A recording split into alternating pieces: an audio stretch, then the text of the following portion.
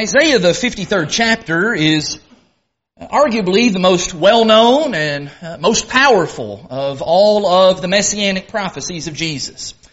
It is a description of God's suffering servant portrayed as a lamb being taken to the slaughter. It is the very passage that the Ethiopian man was reading when Philip came to him and studied with him in his chariot and ultimately led to his conversion in Acts chapter 8. It is as well the inspiration for Rembrandt's famous painting, the raising of the cross. And it is as well the basis for many of the hymns that we sing here in our worship. I think of the song, Hallelujah, What a Savior, immediately comes to mind as being derived from that chapter. That's especially true of the hymn that I want us to look at tonight and that we're going to sing in just a couple of moments. Number 671, He Carried My Sorrows. This song is almost entirely a poetic rendering of Isaiah the 53rd chapter, as it describes again and again the pain and the suffering that Jesus endured for us. This song was written actually not that long ago. So many times when we do these hymn studies, we're looking at songs that were written centuries ago. This song was written just about 25 years ago or so by this lady here, Glenda Shales. She is a sister in Christ. She lives in Houston, Texas. She's still living today, still writes hymns. We sing other of the songs that Glenda has written. And as well, it was arranged by that fellow up there, Brother R.J. Stevens, the late R.J. Stevens. Had the good pleasure of meeting him when I was younger, and he's the guy who is the publisher of these songbooks that we sing from here at Lakeside. Now, in some ways, Glenda really needs to share the songwriting credits with the prophet Isaiah, because she borrows no less than a dozen of the descriptive terms and phrases that Isaiah uses in that great chapter. In fact, if you just look at the first stanza of the song and look at the phrases that she uses there, carried my sorrows, bore my griefs, pierced for transgressions, afflicted for peace. Those are just poetic terms, but they're taken almost word for word. Those are phrases that are found in verses 4 and 5 of that famous chapter of Isaiah. And in fact, we could do that same kind of exercise with all of the verses and the chorus here in this particular song. And what we would find by the end of that is that this is a thoroughly biblical hymn. What I especially love about this song is that it takes the writing style of Isaiah the 53rd chapter and puts just a little bit of a twist on it to make it even more direct. You remember in Isaiah 53, Isaiah says that this suffering servant, he would carry our sorrows. He would bear our griefs. He uses those kinds of all-inclusive terms. But in this song, Glenda has made it very, very personal. He carried my sorrows. He bore my griefs. By His stripes, I am healed. What that means is that means that when I'm singing that song and I'm using those personal pronouns, I am forced to think of Jesus' sacrifice in very personal terms for me. And that means then that this song functions and serves very well for us as a song to prepare our minds for partaking of the Lord's Supper, and as well, even as we're going to use it momentarily, as a song of invitation. Of all of the expressions that are used in this song, the one that has always grabbed my attention the most is there in that third stanza, where it says, He was crushed for His people. Crushed for His people. That's taken from Isaiah 53 and in verse 5, where it says, He was crushed for our iniquities. In fact, in verse 10 of that chapter, Isaiah uses that term again, that it was the will of the Lord to crush Him. That is a strong term. The Hebrew term there would encompass not only the idea of physical crushing and physical pain, but as well even the emotional, the mental drain and pain that Jesus would have experienced. He was crushed in practically every conceivable way.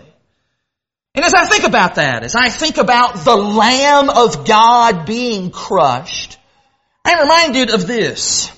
I'm reminded of a statue of a lamb that is found in the churchyard of a little town called Werden, Germany. And on the front of that statue reads just a very simple and straightforward inscription. It says, Memorial to the crushed lamb. You might be wondering, surely there's a story behind that, and indeed there is a story behind that. After World War II, there were a group of laborers who began working on the roof of the church building where that statue is located. The statue was not located there at the time. They were working on the roof of the church building to try and repair some of the damages that had been sustained as a result of some of the warring and battles and fighting that was going on nearby there in Nazi Germany. One afternoon, one of those workers who was working on the top of this very steep roof, he lost his footing and he tripped and he fell off the roof, plummeting down to the ground at least some 20 feet below. Very quickly, of course, all of the other workers, they began trying to race down that ladder with very little hope that they would find their friend alive. They began, as they were going down the ladder, shouting to other townspeople, "Hey, get help, come here, come over in here and help him." Even though deep down, I think most of them probably did not expect that he would have much of a chance at all of surviving that fall. Finally, when they all reached down to the ground, much to everyone's surprise, what those men found is they found that their friend was actually moving. And he was moaning a little bit in obvious pain, but he was very much alive. As they began to survey the scene, it didn't take long to figure out what exactly had happened. They realized that the man was actually lying on top of something, as though he had fallen on a strange and unexpected cushion. When they lifted him to his feet, they understood immediately what had happened. A little lamb who had been feeding on the grass that had been growing there alongside the wall of the church building broke the man's fall. And that poor little lamb, as it broke that man's fall and saved his life, ended up losing its own life. That man, of course, was ever so grateful for that lamb being there and being able to cause him to be able to walk and to live and to continue to function as a normal human being. And so, in honor of that lamb, he had a statue of a lamb erected to memorialize that lamb that was crushed so that he could be saved. Now, if your heartstrings maybe were tugged a little bit at the thought of that sweet, fluffy, innocent little lamb being crushed, and I saw a few people go, "Oh," when I told you that, I want us to think, yeah, okay, that's sweet, and that does tug at our heartstrings, but how much more then? How much more should we be moved by the thought of the Lamb of God being crushed, not just to save our physical lives, but to save our eternal souls? Do you think about that? Does the thought of Jesus dying on the cross, does that not make your heart ache? Are you not eternally indebted? Do you not feel gratitude within your heart for that innocent lamb, the most innocent of all lambs, who died for you? In fact, in some ways, comparing the lamb in that story to the Lamb of God, that's really not even an entirely accurate and fair comparison, for several reasons. For one, the lamb that was crushed for our sins, he didn't die just to save one person. You think about it in that story, only one guy was saved by the sacrifice of that little lamb in Werden, Germany. Even if multiple people had fallen off the roof all at the same time, I'm doubtful that more than one or maybe a couple of guys' lives could have been saved by that one little lamb. But our lamb, Jesus the Christ, He came to take away the sin of the world, John the Baptist said in John 1 verse 29. Everyone, all people have the opportunity to be saved by the precious Lamb of God. Furthermore, our Lamb, the Lamb of God, He did not die as the result of some chance occurrence, some coincidence, or some accident. You know, that little lamb in Germany, I'm convinced that it just happened. He just happened to be in that spot at that moment, at the right time and the right place. Maybe not the right time and place for him, but the right time and place for the man who fell off the roof. It seems like that was really just kind of a freak accident that occurred. But not so with our Lamb. Our Lord's death was not a mistake. It was not just some chance encounter or coincidence. Our Lamb's death was intentional, it was purposeful, and it was planned. In 1 Peter chapter 1 and verses 18 through 20, Peter says that we have been ransomed by the precious blood of Christ like a lamb without blemish or spot, chosen before the creation of the world. It was God's plan all the way in eternity past that Jesus would come and that He would experience the pain and suffering that He did so that He could be our Passover lamb. And then finally, maybe most importantly, when we try to compare the idea of the lamb in that story to our lamb did not die and remain dead.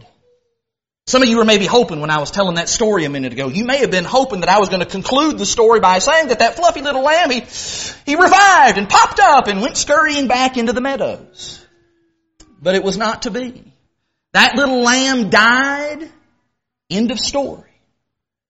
Our lamb, though, his story did not end at death. His story did not end in the grave. As Peter goes on to say in that very same text in verse 21, God raised Him from the dead and glorified Him. Our lamb is risen. Yes, He suffered in ways that we can hardly even begin to imagine. But you know what? If that were all the story, all that there was to the story, that this guy came here to earth and went through an awful lot and experienced all this torture and pain and He died, the end, it'd be a pretty miserable story. At least on our account. Because we would still be left without hope. We would have no possibility for forgiveness. We'd have no hope of heaven. We'd have nothing to look forward to at all. But the good news of the gospel is that He is risen. He is seated now at the right hand of the throne of God. He has been exalted as the Lord of Lords and as the King of Kings. He's not just the Lamb. He is that triumphant Lion of Judah. And so the question comes this evening as we extend the invitation of the Lord. What will you do with that Lamb who was crushed for you? We are singing this song, He Carried My Sorrows.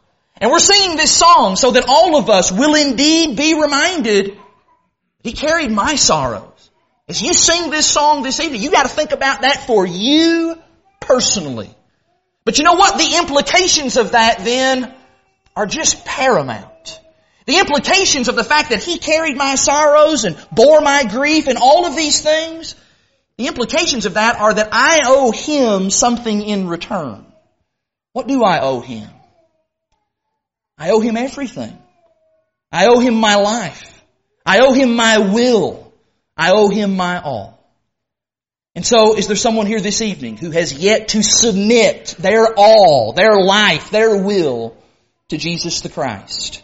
If you're not a Christian this evening, we sure would like to see you become one. We'd like to help you in becoming a Christian tonight by hearing you confess Jesus as the Son of God, repenting and turning from sin, and then letting us baptize you in water for the forgiveness of your sins. Can we help you to do that tonight? If you are a child of God and sin has re-entered your life, you're not living like you ought to, brother or sister, you need to be reminded through the words of this song, the price that Jesus paid for your sins. Repent of whatever might be amiss in your life. Come back to God, asking Him for forgiveness and prayer. If we can pray with you and encourage you, we stand ready to do that as well. Whatever your need might be this evening, you simply just need to make it known. Do that right now while we stand and while we sing.